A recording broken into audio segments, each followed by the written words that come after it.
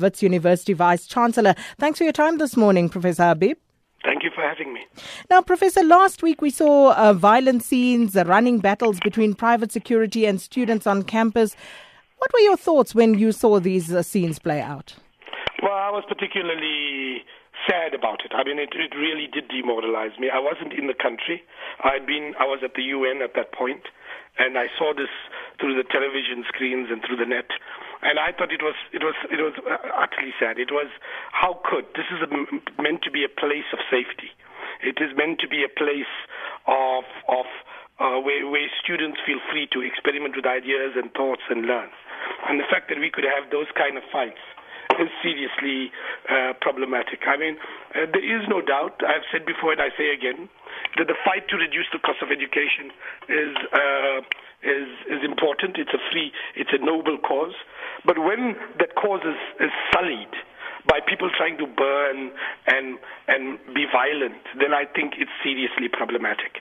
And I think it doesn't do justice to the cause itself. Students would retort by saying that the campuses have become slightly militarized with the presence of security forces preventing them from gathering as they would like to. Okay, so let's answer that question. Firstly, militarized is a bit distinct because every private security is not allowed to bring private weapons. They're not allowed guns. They're not allowed pepper spray. They're not allowed anything else. So that's the first thing. The second is Wits University has always been clear that you can actually mobilize, you can actually protest provided that protest is peaceful. Where we take exception is when people try to disrupt the academic program and beat up students in the classroom.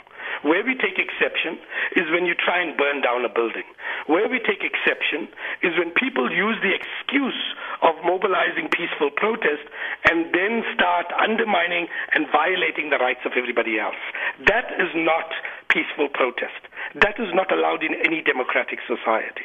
And so if people say we don't need private security, then ask them, why is it all of those buildings burned down in UKZN or Northwest, or petrol bombs were thrown at Wits University of Technology? Last night I had a debate on one of the television stations with some of the students. And I said to them, I'm prepared to withdraw private security. Give me a commitment of three things: no violence, no arson, and no disruption of the academic program. And anybody caught doing so, you will support that we suspend them and expel them. Would you prepare to do that? And I will withdraw private security. They said, no, we can't do that. Now, tell me, what do you want the university to do? Do you want us to stand aside and let people decide to burn down infrastructure? Is that such a foreign thing when we're seeing it happen all over this country, including in the universities? How do we allow that to happen? Well, I must say I concur with you on that point, Professor Habib. But on that same program, Fasiha Hassan from the Wits SRC made the point that it seems as though they are not heard. And unfortunately, it is only when, they turn to protest action that they seem to be engaged. Okay, so then the first thing that I ask is I meet Fasiha Hassan, Nompendulo, and the entire SRC once a month.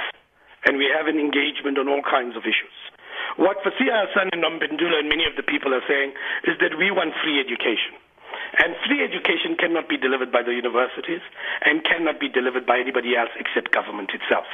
And so I've said before and I say again, I think the cause is a legitimate one.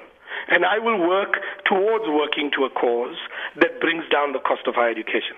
What I'm not prepared to do is saying that in that cause, what we need to do is destroy this year's graduates, that we must close down the academic program and make sure that nobody graduates this year. That is an unacceptable price for a cause. In the 1980s, there was somewhere the slogan, no education before liberation. It destroyed a generation.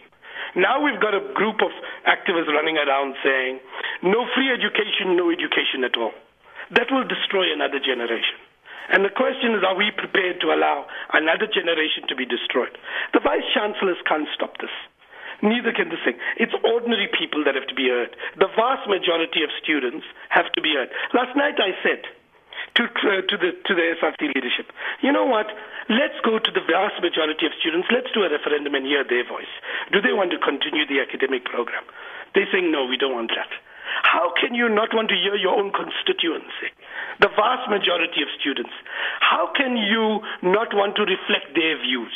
You are meant to be their leaders. You are meant to be accountable to them. Shouldn't you be representing their interests? Isn't one of the gripes we have about our political class is they're not accountable to the electorate?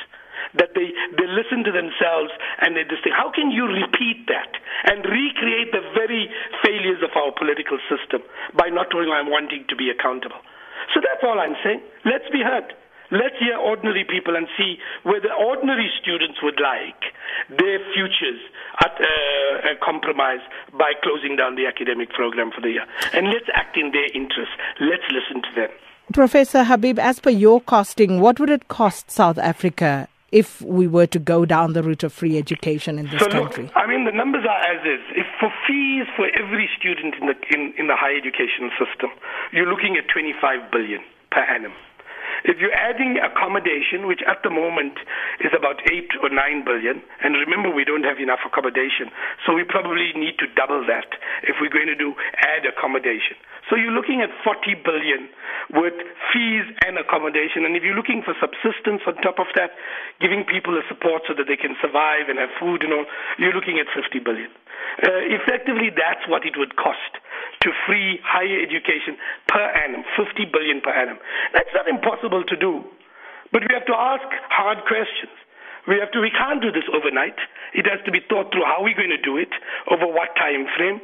Is it going to come from more taxes? Is it going to come from more taxes and a combination of savings?